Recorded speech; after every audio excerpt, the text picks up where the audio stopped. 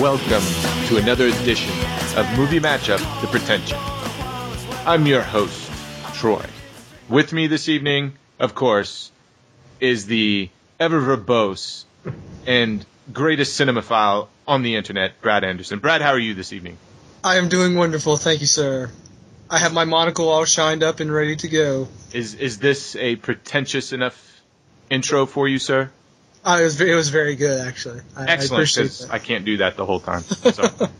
Nor listen to it the whole time. That's about as James Lipton-y as I can get. It ends there, man. How you doing tonight, man?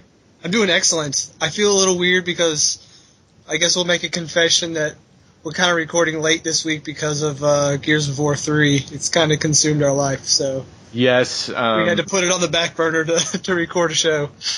Every night it came down to recording a show. It was always that text or question, hey, do you want to record tonight or play some Gears of War 3? And obviously both of us chose wisely to play some Gears of War 3. So it's been fun, man. That's a great game.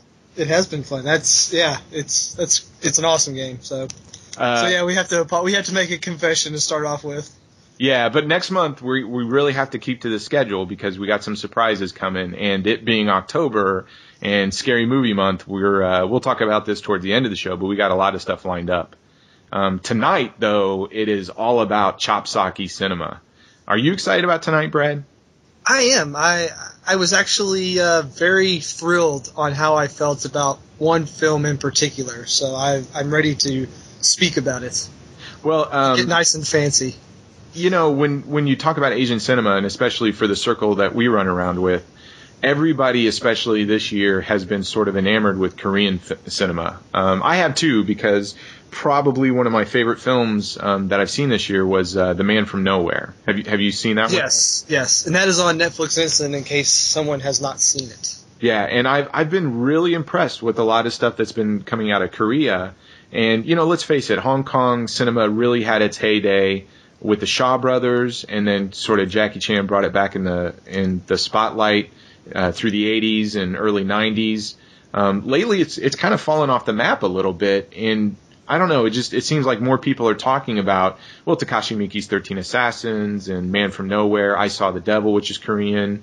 Tony Zhao, you know, is getting a lot of recognition for his Ong Bak movies, and now I hear he's coming back to making movies after, you know, he retired after Ong Bak 3, said he was going to become a Buddhist monk, but is, I believe, coming back to make a sequel to, I think it was called The Protector over here, but it's Tom Yun-gun over there. Oh, I remember The Protector. That had to do with elephants, wasn't it? Yes. Most of them do. Yeah. But, I've... And so for us to talk specifically about two movies that come from sort of the Hong Kong film market is sort of unusual in 2011. Am I off in left field on this assumption, or? No, I'm a definite old school Shaw Brothers. Like, that's my era of how I got into mostly all like foreign cinema comes from my knowledge of Shaw Brothers film.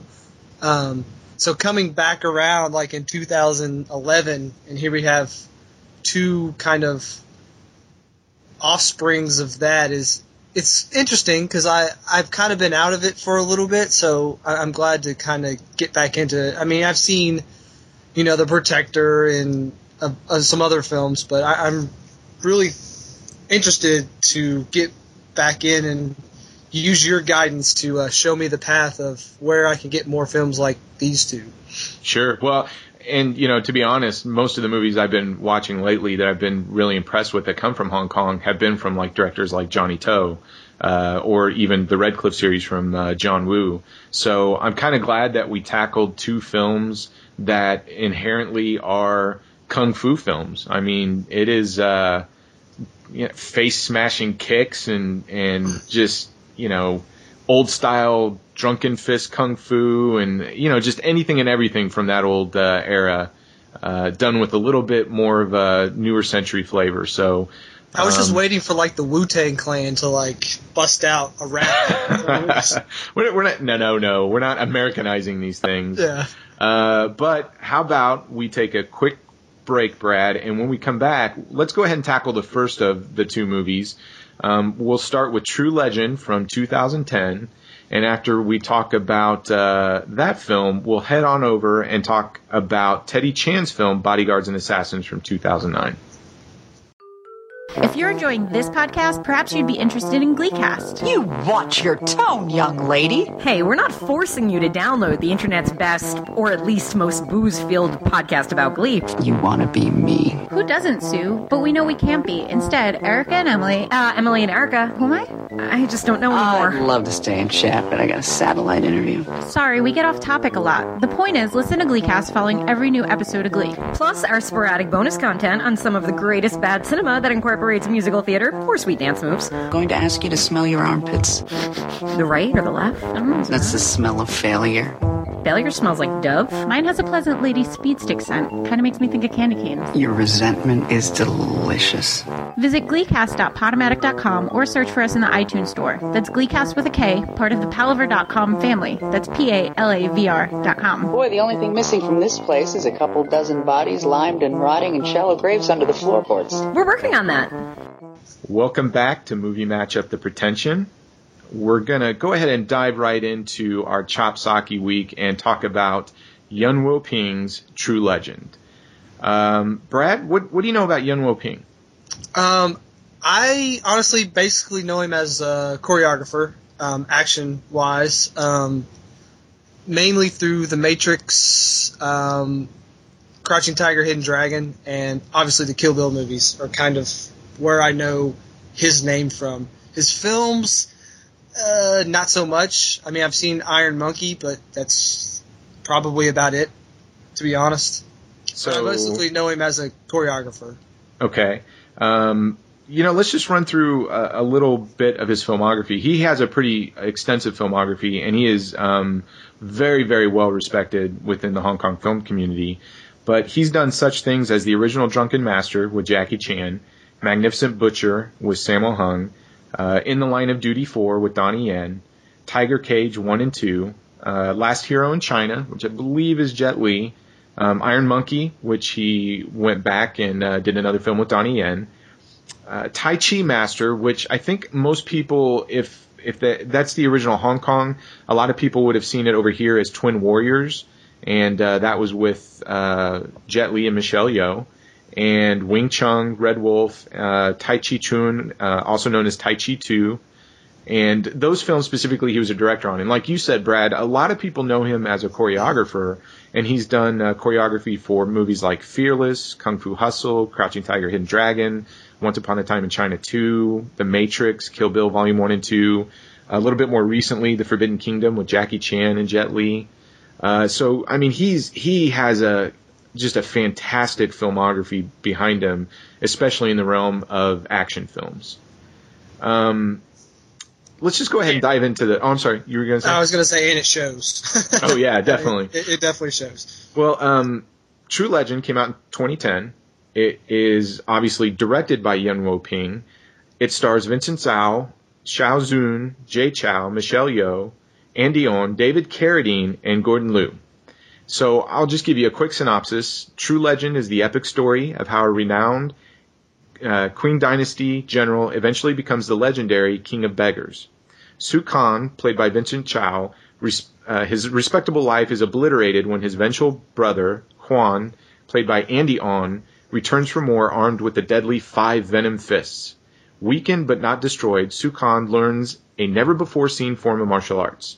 Armed with this new power, he returns home to honor his family through retribution by taking on his brother in a battle to become the ultimate warrior. So, Brad, what are your initial thoughts about True Legend? This is probably one of the better throwbacks I've seen to, like, we already mentioned it. When you said the Shaw Brothers, I was like, man, this is like what the Shaw Brothers would make if they made movies now. I mean, this is a 2011 Shaw Brothers film to me. It's got everything that an old school kung fu guy like myself would want, and updated with basically 2011 graphics. Like, it's great. Gordon Liu's in it. I mean, if you're old school like I am, Gordon Liu is like one of the people you have on Mount Rushmore. So I mean, it's got pretty much everything. I gotta say, I was really thrilled about this movie. I didn't think I was gonna enjoy it as much as I did, but I really liked it a lot. Yeah, I'm in agreement. This movie is a total blast. Michelle Yeoh and Gordon Liu and Jay Chou kind of have cameos within the film. And I don't know how you felt, but this movie starts out with an amazing sequence with basically Vincent Zhao and Andy On going into this temple to basically do this rescue. And that fight sequence on the bridge and just really kicks off this film. And this movie has really Yuen Woo-Ping's touches all over it, and some amazing fight sequences through and through, and different styles too. You even get some drunken boxing towards the end of the film. Which, yes, I just love it. Yeah, I'm a big fan of the drunken boxing, and seeing that kind of unfold. That's always been my favorite style. So like Drunken Master is always like, one of those movies I look at, and it's always awesome when you can see somebody fighting the drunken style. It's really awesome. What about, okay, I gotta tell you, Andy On, who plays basically the bad guy for most of this film, here's a dude that goes off to basically learn the 5 Venom Fists, and he sews into his flesh this armor that almost makes him invincible. And how does it go? He's been practicing kung fu to where he puts, his hands and everything in all of these bowls that have these venomous creatures like snakes, spiders, scorpions, the whole 9 yards. And so when he hits somebody, he can basically poison them with his punches. I mean, I was so excited about this villain. I just haven't seen this kind of a, not just sort of menacing villain, but fun might not be the right word, but it was fun. I really liked watching Andy On in this part. Yeah, he kind of had a cool arc too. Like he started off like they're not really like they're half brothers or step brothers or something like that. So automatically that they're gonna like end up fighting each other because if you're a step brother or a half brother, it ain't gonna end up well for either of you. So I guess was it Sue wants to like go and live with his wife and child, and I guess the other guy gets jealous and learns this like and I gotta say like the effects they use for like when he transfers the venom into somebody else and is kind of going through his veins and all that, it's just like, I don't know, man, this is just a fun movie. And like the first 10 to 15 minutes, like that action scene, like I know we talked about 13 Assassins last week and how great that was, but man, I don't know. That was some of the best stuff I've seen in a long time. Oh, I agree. And you're right, the special effects, especially for this villain, how he sort of transfers that venom, it doesn't come off cheesy. I mean, it actually looks good, which, you look at Hollywood, they've been playing with special effects for a really long time. And if you go back and look at Hong Kong movies like Storm Warriors or something like that, it seems, or even the latest incarnation of Zoo, special effects can be shoddy sometimes. They don't really look as good. Something that was done in 2010 or 2009 almost looks like it would have been, I don't know, the equivalent of a 1990s Hollywood special effect. Yeah. But True Legend, just seemed to get it right. And, man, what about the vistas and locations where these fight scenes happen? Because there's a part in the film where you don't know if Vincent Zhao's basically Sukan or beggar, the King of Beggars, what he eventually becomes. You don't know if he's going nuts because he keeps going off to this mountain and basically being trained by Gordon Liu and Jay Chou. I just loved the look of this film too. Yeah, oh yeah, and that the little sequence where he's the wushu, like the god of wushu or whatever, where he has to like fight. It's really cool. I don't know, this always looks weird in movies, but like the jump that they do where they kind of hover in the air and kind of walk on air, right. Like it always looks weird, but I always love it. Like they just have this like feather foot kind of thing where they can like levitate and jump, and I don't know, it's very Crouching Tiger, if you've seen that, but I don't know. And we already touched on it, but like with the cameos, I mean, especially like in this part here, you kind of take it back for a second. Like, I know who that guy is, and I can't pinpoint it. And then you look at who's in this film, and you're like, oh, that's Gordon. You know, like I said, as an old school fan, like this movie like screams at me and says, you're gonna love it. And I didn't like know anything about this until you had brought it up to me was it 2 weeks ago? Right. Yeah, so. Well, and I was surprised my family to watch it with me, and my daughter, as soon as Jay Chou had popped up, she's like, well, that's the guy from the, and so, again, proud dad moment that my daughter starts recognizing actors and actresses. But, they have, I'll say this, here's my biggest complaint about the film though. You know, we've been singing the praise for a few minutes. Michelle Yeoh. All right. When you get Michelle Yeoh in a movie, to me, she is top 3 actresses of all time. I'm in love with Michelle Yeoh. This could be a personal opinion. But you get Michelle Yeoh in a film, she is so radiant, so awesome. You just cannot relegate her to a cameo, in my opinion. She's got to do more.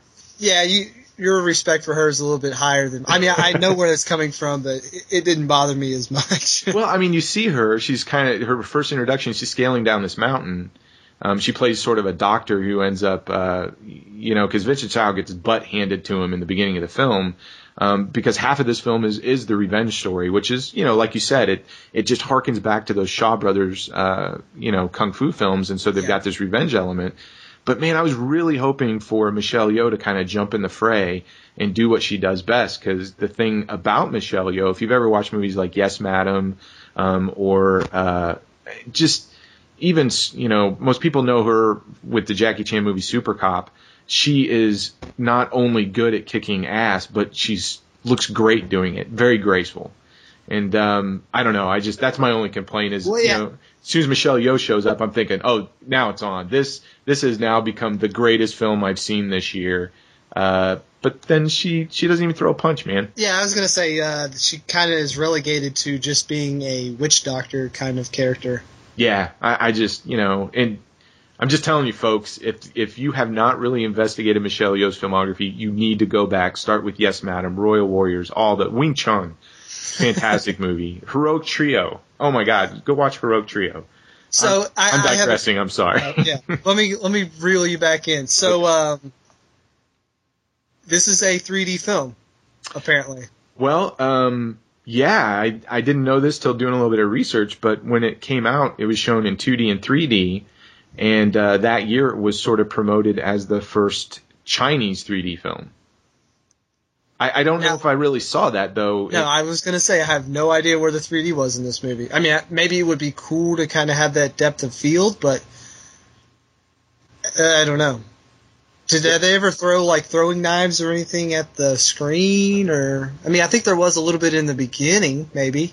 Yeah, I think the initial onslaught, because he leaves the Sukan leaves the army to go start his school of kung fu with his wife and his child. The 2 assassins that show up are throwing stuff, and there's a lot of good exchanges with kind of things coming at the camera, but I don't know if Oh, the twins? Is that who you're talking about? Yeah, the twin. Yeah, and I don't think anything really stood out as like, well, you were on the movie matchup show when we did Captain America, and one of the things that you had said is you didn't like those elements where you knew that shot was specifically for 3D. Whereas this one, I couldn't pinpoint any of those shots. It really looked like a 2D film, and it was shot that way. Yeah, and I guess now that we're on to did they use 3D cameras for it? Because the budget on this movie, I never would have guessed it would have been this high. Like $20 million, I guess, seems huge for that. Relatively, yeah. It just seems mind-boggling that this film cost that much. I don't know where they spent all their money, but I don't know. Well, I'm kind of mind boggled that it bombed over there. Yeah, I mean, to me, this has everything that I want in like a kung fu film. Like, this is what else would you add to this movie to make it better? I don't know. It's not like the Expendables of kung fu films. Because you look at an action movie that came out last year for anybody who's an action fan with Sylvester Stallone, Jet Li, you've got all these 80s action stars coming out and making the Expendables, and it's a big hit. To me, True Legend has a little bit of that, where you've got this classic, fantastic, game-changing director with like Yuen Woo-Ping, and you bring in this cast like Andy On, Jay Chou, Vincent Zhao, Gordon Liu. You even get David Carradine, which is this is one of his last roles. Yeah, I was going to say, this has to be one of his last ones, right? Yeah, if I don't know if it was the last, but it was there at the tail end. And like you said, the movie cost $20 million, and it was considered a huge box office failure because it only took in $6.82 million. And to me, I don't understand that, because this seemed like it was just a callback to everything that made Hong Kong cinema great. I agree. I agree with you. I don't. Sometimes I wish I was like a consultant, and they would say, "Hey, we're going to make this movie. It's going to cost $20 million," and I'd be like, "No, you need to cut that probably in half, because there's no way this film makes over 10 anyway." Right. But to make only 6, almost 7, but still, I mean, that's a big risk for such a niche kind of subject matter. Yeah, and it's a big problem for their industry, because their own movies, are just are getting beat by foreign competition. And it says something too about U.S. movies, because you look at something like Pirates of the Caribbean, this summer. Uh-huh. It did great over here, but didn't it cross like the $1 billion mark? Yeah, simply because of overseas tickets.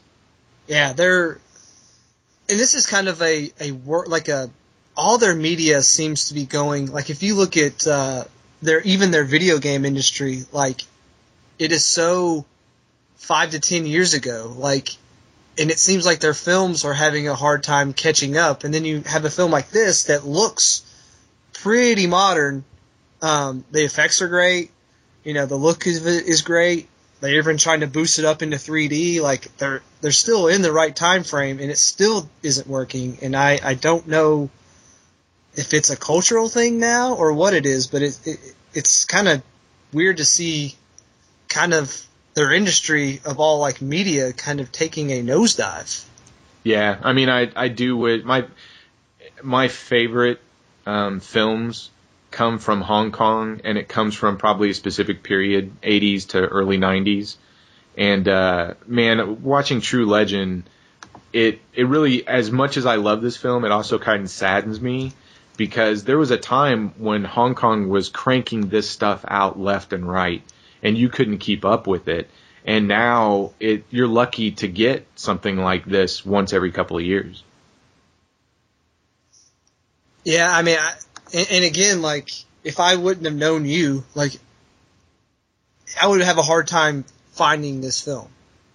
Because if you don't have your, like, ear to the ground, then you're going to miss it. I mean, this isn't mainstream, and this film needs all the support it can get, because it needs to make back about $14 million. Yeah, that's true. Well, I'll say this. I own the Blu-ray. I was the first one in line when it came out over here.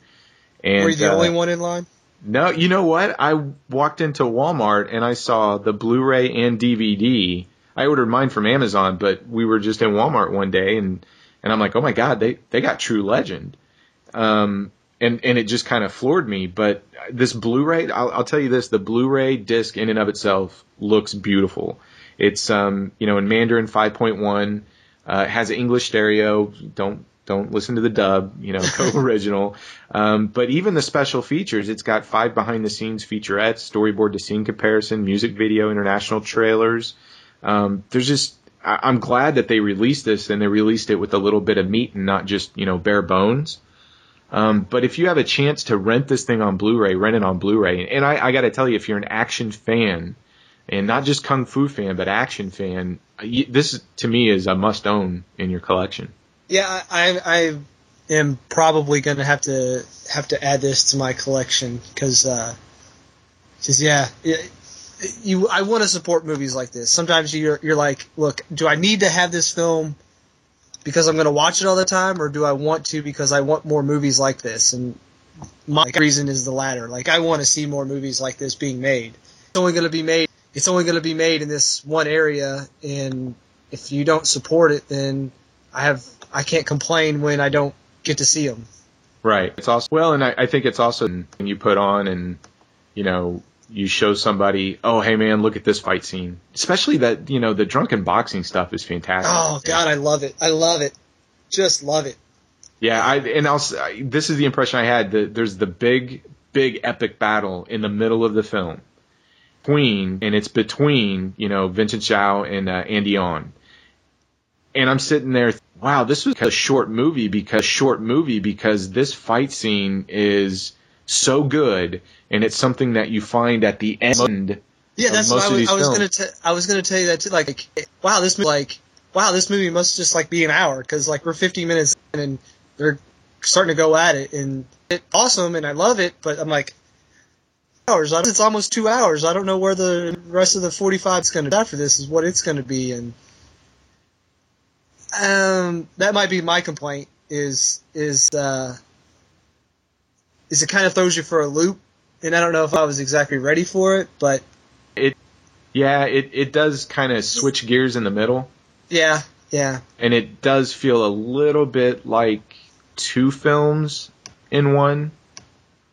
But if you know sort of the quote unquote story of the legendary Beggars, and I do like how they did the chapters. I mean, it's supposed to be the story of how this general that eventually becomes the King of Beggars.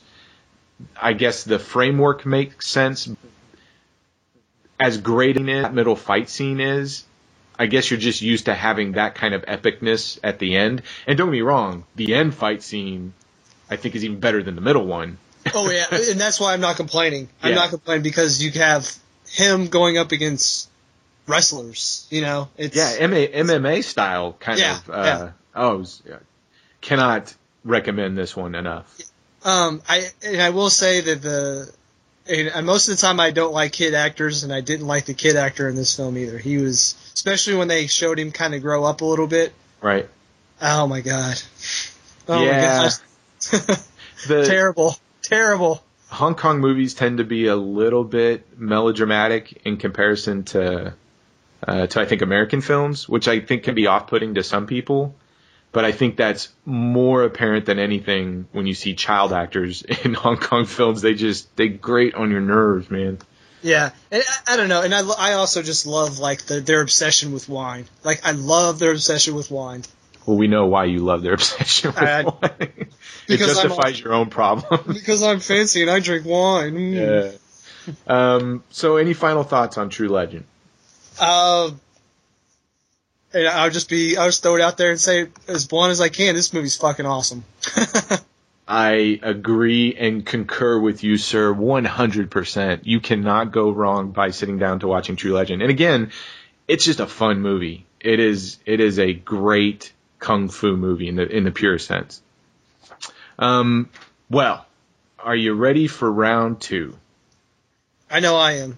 Okay, we're going to take a quick break, and when we come back, we're going to talk about Bodyguards and Assassins from 2009, starring Donnie Yen and directed by Teddy Chan. And I'm as much as I was excited about talking with you, Brad, about True Legend, I'm really excited about talking about Bodyguards and Assassins with you. I know, because it's Donnie Yen. I know. I love Donnie Yen. So we'll take a quick break, and we'll be right back. Are You Serious podcast, bestoftheleft.com. Linoleum knife, 35mm hero. Shinstraker versus Pencer. Family movie night. Bloody good horror. Girls on Film Radio. Night of the Living podcast. Mail order zombie. Outside the cinema. Popcorn mafia. Perhaps you'd be interested in Gleecast. First time caller podcast. Showshow.podomatic.com. The David Pakman Show.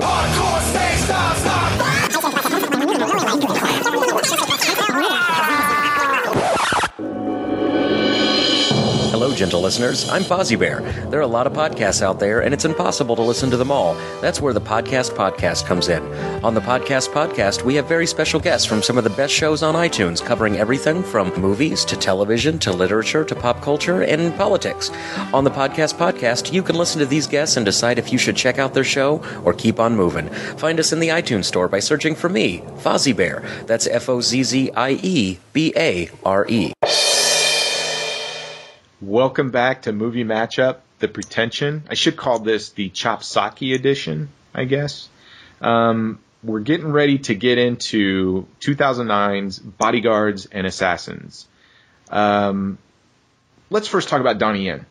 Yeah, I was going to say, how long is this going to take before we mention Donnie Yen? No, let's just go right into Donnie Yen. Yeah. Okay, so we got your thoughts, Mr. Internet Guru of all film, on Yuen Woo-Ping.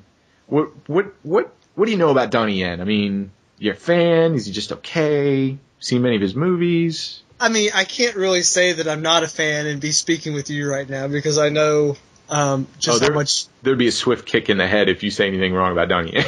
Yeah, I mean, Ip Man, Ip Man 2, Hero, Blade 2, again, Iron Monkey. Like, yeah, I mean, I appreciate him. Do I appreciate him on the level that you have? Probably not. But, yeah, when you said he was in this movie, I was like, oh, he's going to be like the main character. It's going to be all about him. And, I mean, it's not really. And right. That's kind of cool that he, like, kind of took kind of a backseat to this other story that's going on. And well, it's a true ensemble piece in comparison to what, because if you look at a lot of his filmography, I think the most recent thing that got released over here from Hong Kong was Legend of the Fist: The Return of Chen Zhen.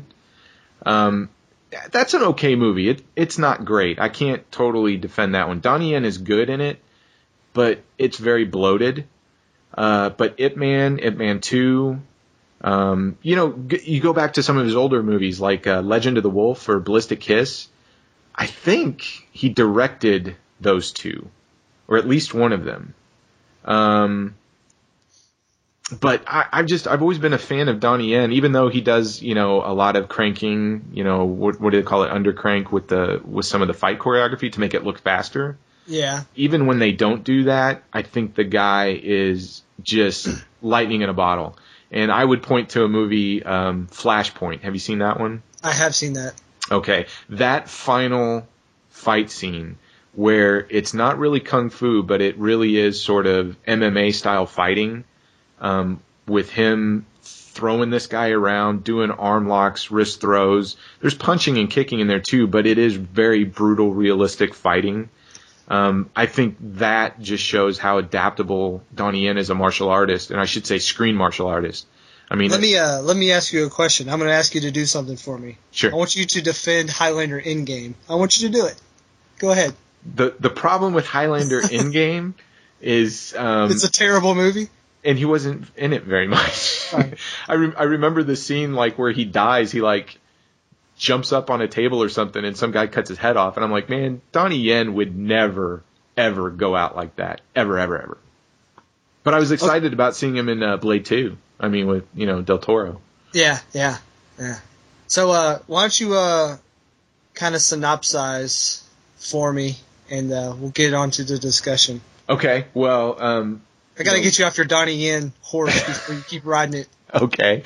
Well, real quick, Bodyguards and Assassins, directed by Teddy Chan. Came out in 2009. It stars Donnie Yen, Wang Zhuqi, Nicholas Tse, You said Wang. Leon Lai, Tony Longcar-Fei, Simon Yan, Jackie Chung, and Eric Tsang. And basically, Bodyguards and Assassins is a gripping martial arts blockbuster set in the bustling metropolis of Hong Kong in 1905. The revolutionary movement has spread throughout China, but the corrupt Qing dynasty will do... I'm probably not saying that right. King? Queen? I can't remember. I could say some names, but anyway, all right. Anyways, but the corrupt whatever dynasty will do anything to hold on to its power. As Sun Yat-sen prepares for a historic meeting that will shape the future of the country, a motley crew of men and women are entrusted to protect him from a group of deadly assassins who will stop at nothing to kill him. All right, Brad, what do you think? Again, I like this movie, but for a totally different set of reasons. Like, I love period pieces, and I love politics, and I love revolution, and I love strong characters, and this film has all that, and like, you know, sometimes I have a hard time really be moved by certain scenes, and there was nothing in this movie that I felt like, well. Good acting is universal, and that's what this movie has. I mean, True Legend is a great movie for one set of reasons. If you kind of flip it over, you get this film. Still has great action, but the story is leaps and bounds better than True Legend. I agree with you, and the acting, I want to talk about that for a second. There is not, in my opinion, bad performance in this film. I totally agree. This film is very much an ensemble piece. There are so many characters going in and out of the story, and it's a very complex story because it's talking about basically Sun Yat-sen is coming from Japan to basically bring all of these leaders together to start these revolutions at the beginning of 1900s to basically topple, China's regime. And you have all of these characters going in and out, and they have different motives and reasons for taking one side or the other. But the highlight of this film, in my opinion, I'm sorry, I love you, Donnie Yen. You are amazing in this film. But Wang Zhuqi, who plays the father, who is giving money to the revolution, and he's trying to keep his son out, is a scene stealer in this film. And there are things, like you said, I have a disconnect too sometimes of the drama where you kind of go, well, I'm reading the subtitle and I'm missing what they're really emoting on screen. But oh my God, this guy was so good in this film. Yeah, I totally agree. And like, I'm waiting for, Quentin Tarantino to do another, old school Hong Kong flick and get this guy to be one of the main characters, because like, he was fantastic, and every time he was on screen, like, he just had a presence, and he didn't speak a lot, but when he did, like, it was always like profound and important, and he was just so good. And I even got to say, like, his son, like, I felt for his son, and everybody, like, even like the most minute characters, like the rickshaw guy, like, right. Oh yeah. This is a movie about, this is a character study piece, and it is fantastically done. Like, when you say Bodyguards and Assassins, you don't think great acting. You think, well, there's going to be some fighting and some bodyguards and assassins, and, but no, this story is powerful, and it's done way better than I ever would have imagined. Yeah, I had read before I'd seen this, it was kind of always on the radar, and I'd heard some complaints about it that you read a couple of reviews and they say, well, they promote it as Donnie Yen starring in it, and if you see Donnie Yen films, they are very action heavy, and they should be. The guy's amazing, but it was strange to see him go into this as sort of an ensemble player, not really the star. And I wouldn't even say he's like, he might be fourth or fifth on like the character list. Like, yeah, he's gone on down there a little bit too. And when he's on, he doesn't play the suave Donnie Yen that I think a lot of people are accustomed to. He's kind of working for the other side there for most of the movie, and is struggling with his conscience. There we go. Conscience, yes. Yeah. Use your words. I'm trying. But yeah, I had always heard a big complaint. It was very story heavy, and the action didn't come into the end, and the action at the end was good. But I don't know. This is a fantastic movie for me, because a lot of problems I have with action films is you see people putting themselves into danger but there's no consequence or why they're doing what they're doing. Yeah. There's sort of an emotional disconnect.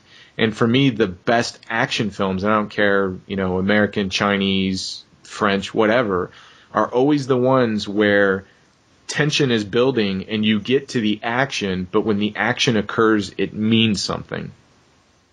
Yeah, and characters always had a motivation that was bigger than what was going on, and everyone always knew that, like, what we're doing here is for the greater good of everyone else. And again, a lot of themes in these films is like sacrifice and being loyal, and they always stress that. And in this film, there's people are willing to sacrifice themselves for Hong Kong as a country. I mean, I don't know. That's true. It's their cinema, and I think this is a good example, is very idealistic, if that makes any sense. Oh yeah, definitely. Because you even look at the John Woo stuff, like Better Tomorrow. The I don't know, the flying everywhere. Well, yeah, but I mean, you look at people who put themselves on the line because of the relationships they have with other people, and a code. I mean, we're talking. What's so cool about this is, we talked about 13 Assassins, and you have a group of men who are honoring this samurai code. With Hong Kong, you have almost a code of violence, or a code of responsibility, or a code of idealism. This movie's more about the idealism behind their actions. And I guess that's why I like Asian cinema so much. Not that it just seems like American action films miss that element. You just want to see shit blow up real good, and well, people use it to they use the action genre as I just want to go and turn off my brain and see some cool stuff. And we get Transformers, that's the greatest action film of all time from what the commercial says. And no, I mean, we all know it's bullshit, but that's what it's being sold to us as. Yeah. I mean, it looks pretty and there are some great scenes in it, but I don't know. I don't, to me, I can go back and watch something like Bodyguards and Assassins, and it feels like a movie. And I don't know. I always feel embarrassed over some of the movies I like. We just got done on the other movie matchup talking about Killer Elite and Shoot 'Em Up. And I really defended Shoot 'Em Up. I think it's a fantastic film. To me, it's a Looney Tunes cartoon. I mean, hell, Paul Giamatti looks like Elmer Fudd. Yeah, I like that. I mean, but it's got Giamatti in it. There's not a whole lot of movies I don't like that Giamatti does. So. Yeah, but I mean, it's action for action's sake, and it's fun to watch. And True that's also satire too. There's a little. I mean, it is. But when you look at most American action films, aren't they satirical in nature? I mean, look at all the Arnold Schwarzenegger stuff. Yeah. There's always a wink. There's always a don't take this too seriously. And it seems like anytime our action movies get serious. And nothing against something like the Bourne series, Bourne Ultimatum. Those are great films, don't get me wrong. But the Bourne series doesn't have the emotional impact that Bodyguards and Assassins does for me. Yeah, I would agree, but the subject matter is different. I mean... What's a good American film, then, that you think would be the equivalent to Bodyguards and Assassins that has, and here's the key, that has such an emphasis on action? Gladiator. Okay, I'll give you that. Okay. That's a good one. Okay. Okay. Yeah, I mean, that's kind of and there's kind of some shots that are like Gladiator in this film. They show the old architecture. They kind of do their best to kind of definitely show that Hong Kong is what it looks like in 1905, but then they get down into the streets and show you, you get the microscopic view, and then it goes in microscopically as well. And that's kind of how they did it in Gladiator. Do you think Gladiators, from a public's eye, is seen more as an action film or a drama? Oh, action. Really? Okay. Yeah. Oh, yeah. I mean, people always remember, the two swords where he cuts the guy's heads off, and the lions, and yeah. And yeah, I definitely think that people would think of it as an action film. Yeah. Yeah. Okay. Well, Bodyguards and Assassins was a huge hit. The fourth Asian Film Awards, the movie won Best Actor for Wang Zuqi, Best Supporting Actor for Nicholas Tsay. At the 29th Hong Kong Film Awards, the movie won Best Film, Best Director, Best Supporting Actor, Best Cinematography, Best Art Direction, Best Costume Makeup Design, Best Action Choreography, and Best Original Film Score. You think it deserved all of those accolades? Definitely. I would, I don't know what else was nominated, and I have nothing to compare it to, but when you have to look for something bad in a film and you say, well, the blood was a little bit off, and that's about as far as you can go, you're kind of working with something that's pretty good. This movie is very similar to 13 Assassins, I think, in that 13 Assassins was a build-up to sort of an epic sequence. And Bodyguards and Assassins has the same type of framework where you really get the intricacies of this revolution and what's at stake. And then would you say the last 45 minutes? Yeah. I think this is a good comparison with 13 Assassins. I like the subject matter here more. It felt like there was more weight. So maybe I felt like the build-up wasn't as long, even though I think the build-up in this one is actually timeline and like with time frame is actually longer, like in actual time. But it felt quicker to me because I always felt like you had this arrival of son coming in, not the actual son, the guy's name, right. And they're planning, and it just felt like this one had a quicker pace to that eventual last, 45 minutes, as we say. Yeah, and it does do a countdown as far as so many days before Sun Yat-sen arrives, and what you mentioned the rickshaw characters within the film. That huge, gangly, tall. I mean, he looked like Charlie. Let's face it.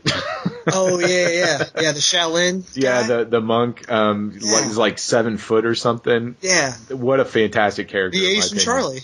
Asian Charlie, yeah. I hope he listens. He won't listen to this because we're talking about 2 Asian films. But man, there were so many characters in this film like that one that were so unique. And but even like, and then the other rickshaw guys, like, he was like in the Shaolin, and they were just like, "Oh, tell us your story," and then you could get this like, this. You just felt this connection what they had. He was like, "Hey, I'm getting married. Like, I want you to be there," and it's just like, these guys are coming together for a bigger picture, but they still have time to like build these bonds. And when things happen to these characters, you feel bad for them, but you also know the other characters feel bad for them as well.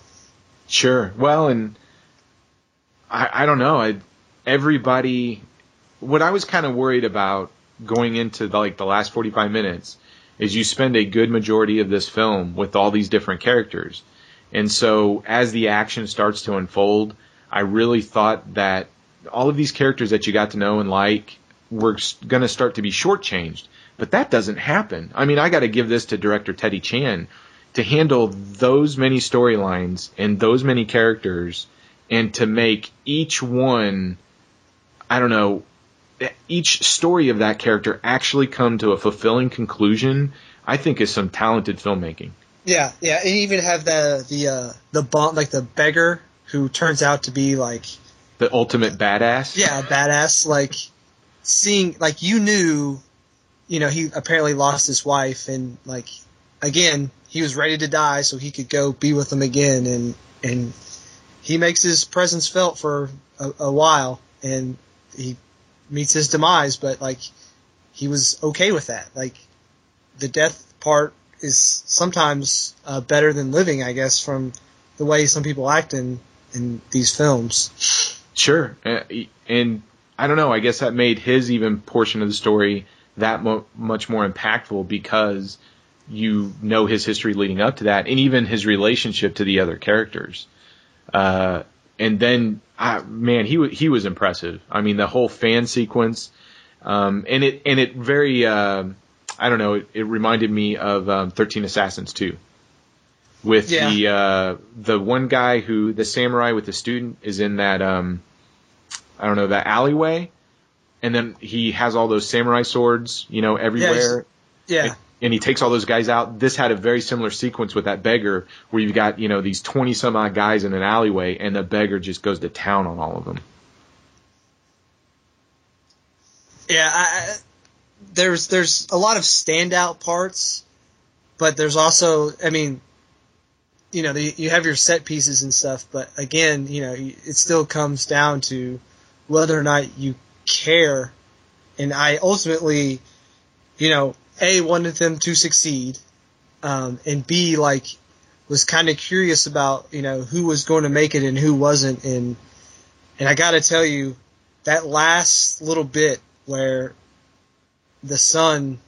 hey, don't spoil it. I will probably spoil a lot of films, but I got a feeling a lot of people haven't discovered this one yet. Okay.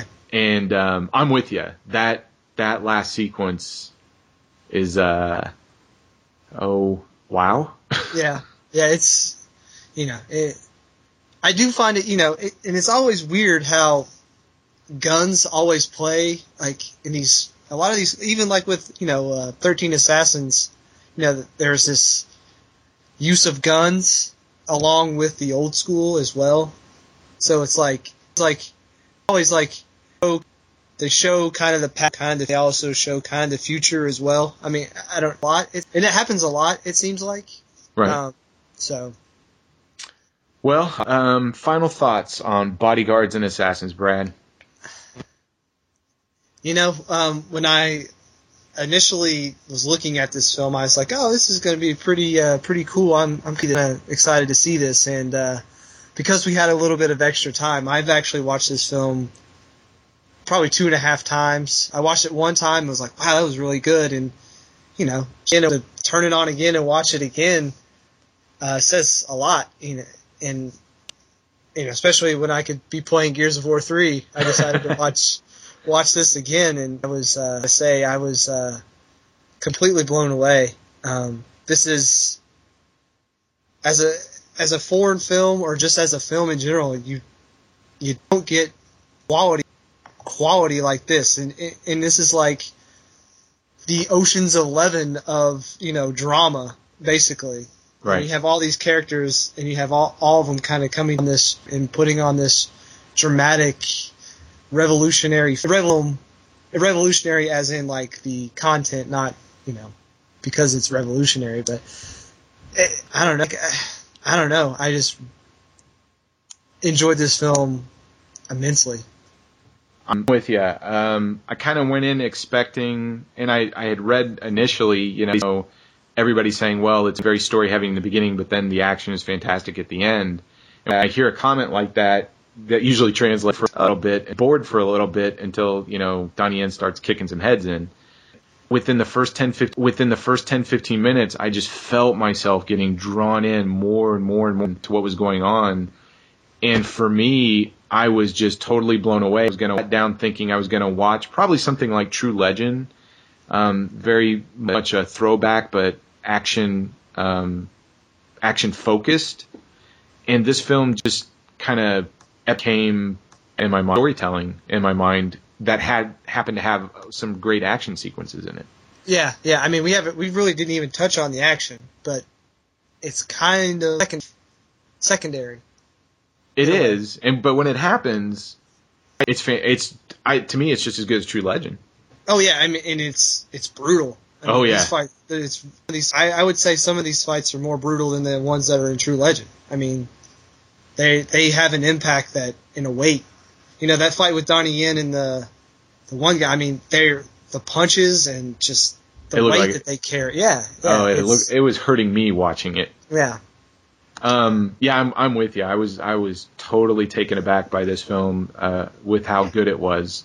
In both movies, I don't know how you feel with this, but, both of these films make me want to go back and re-watch my Hong Kong collection, like every Hong Kong film, because I'm just now stoked about this. And I want to go back and watch more, older Donnie Yen films, Michelle Yeoh, Gordon Liu. I'm really craving to watch, 36 Chambers right now. Oh, now you're speaking my language, Troy. Yeah, but you know what time it is, Brad. I do. It's time for matchup. Now, why doesn't somebody pull off 45 and bang, settle it? Okay. We've got Yuen Woo-Ping's True Legend versus Teddy Chan's Bodyguards and Assassins.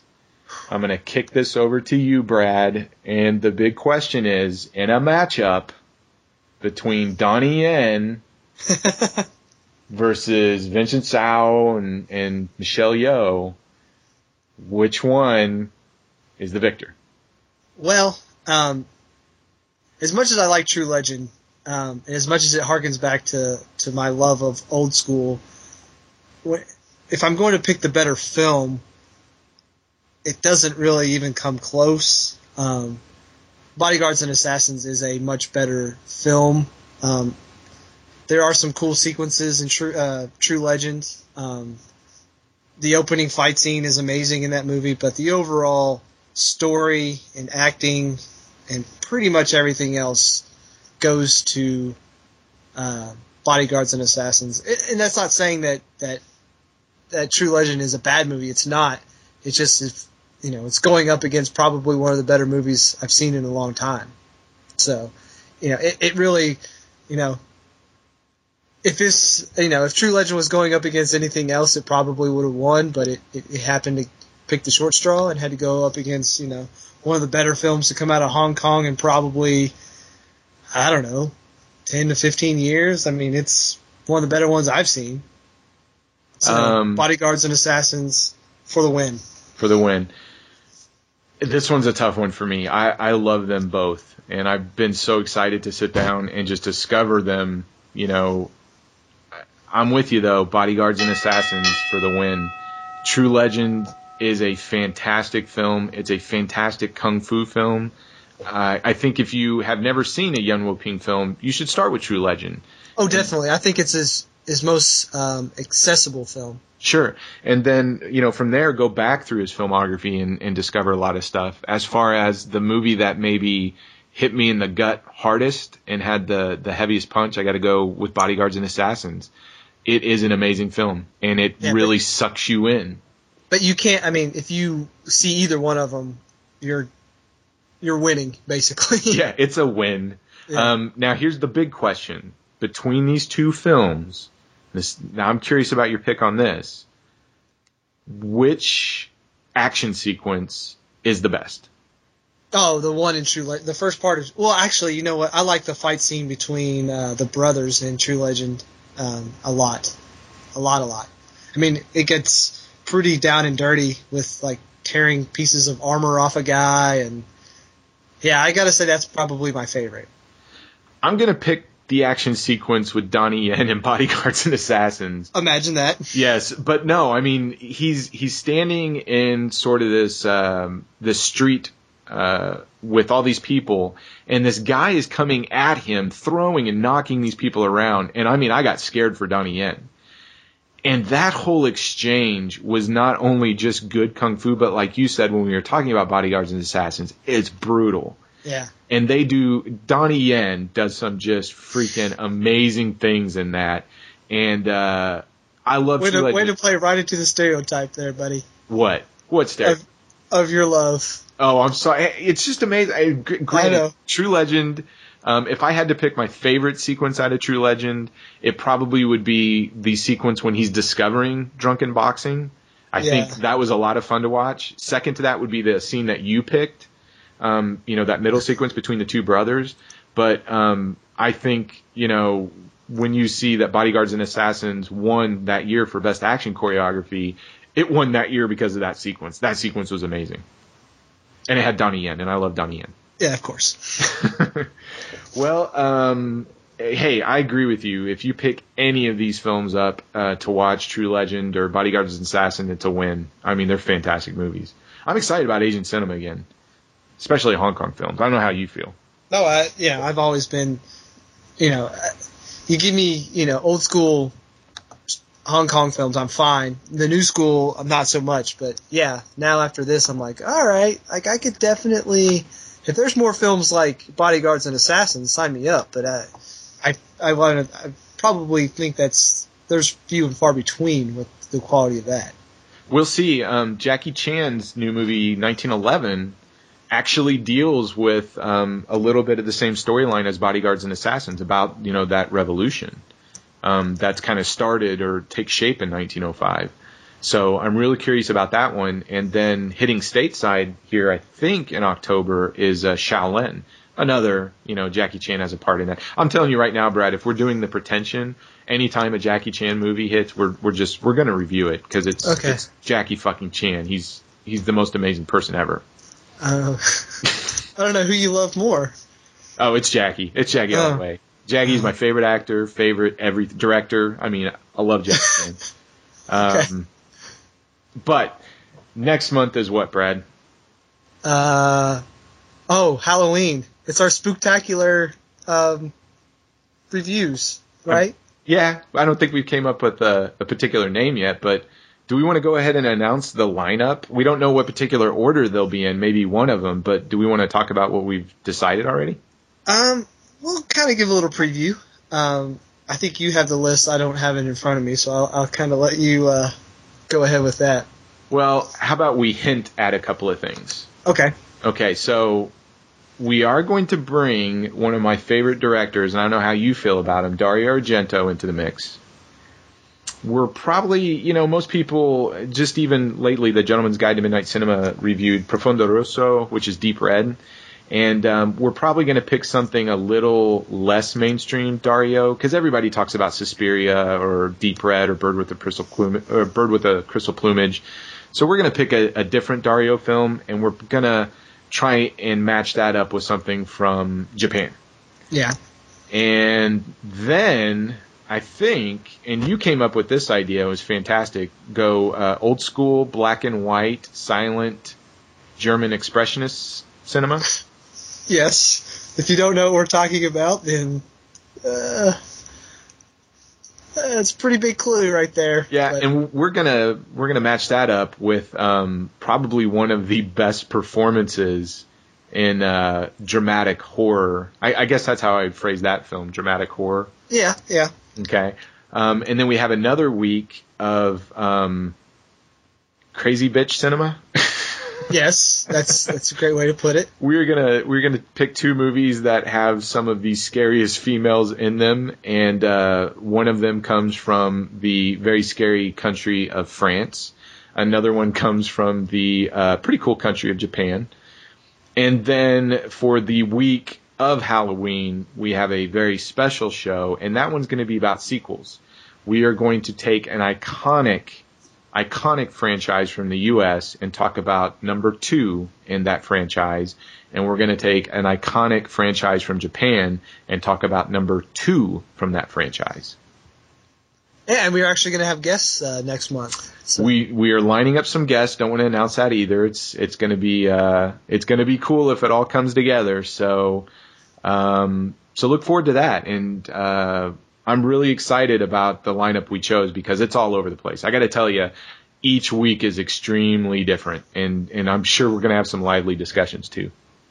Yeah. I mean, I'm not that I don't like Hong Kong and Japan and all that stuff, but I'm kind of glad that we can kind of branch out a little bit more because you can't just be biased to one region. You have to be pretentious all over the globe.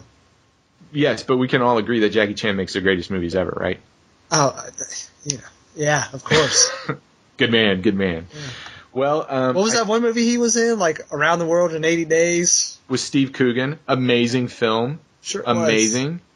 The Suit or the Tuxedo or whatever. Jennifer Love Hewitt. Yes. Amazing film. Of course. He's never done a bad movie. I don't want to hear it. Cannonball Run. Amazing with him and Burt Reynolds. Oh, Lord. Well, I don't know, Brad. I've had a lot of fun tonight talking about True Legend and Bodyguards and Assassins. Yeah, and again, you can't go wrong with either one of them. So if you have a chance to see either or, see both, but you're gonna be perfectly fine seeing one. So enjoy. Definitely. Yeah, I would encourage you all to see it. And if you do see both of them and you want to share your thoughts, please send us an email at moviematchup@gmail.com. Send us a letter. Send us an audio file. We'll play that too. Hey, I think the best way to get it on our show is on the subject line, just write Pretension on it, and that way we know it's for us. Well, Charlie doesn't like to read. Oh, okay. So you can send something to email, and it'll be you or I reading it. So okay. Just kidding. We love you, Charlie. We love you. We do. Hey, if they want to follow the Cool Cat Brad on Twitter, how do they do that? That would be at Inglorious Brad. Inglorious like Inglorious Bastards. Awesome. And to find me, you can follow at Yen Chan. That's Yen for Donnie Yen and CHAN for Jackie Chan. Go figure, huh? Isn't it Yen Chan Troy?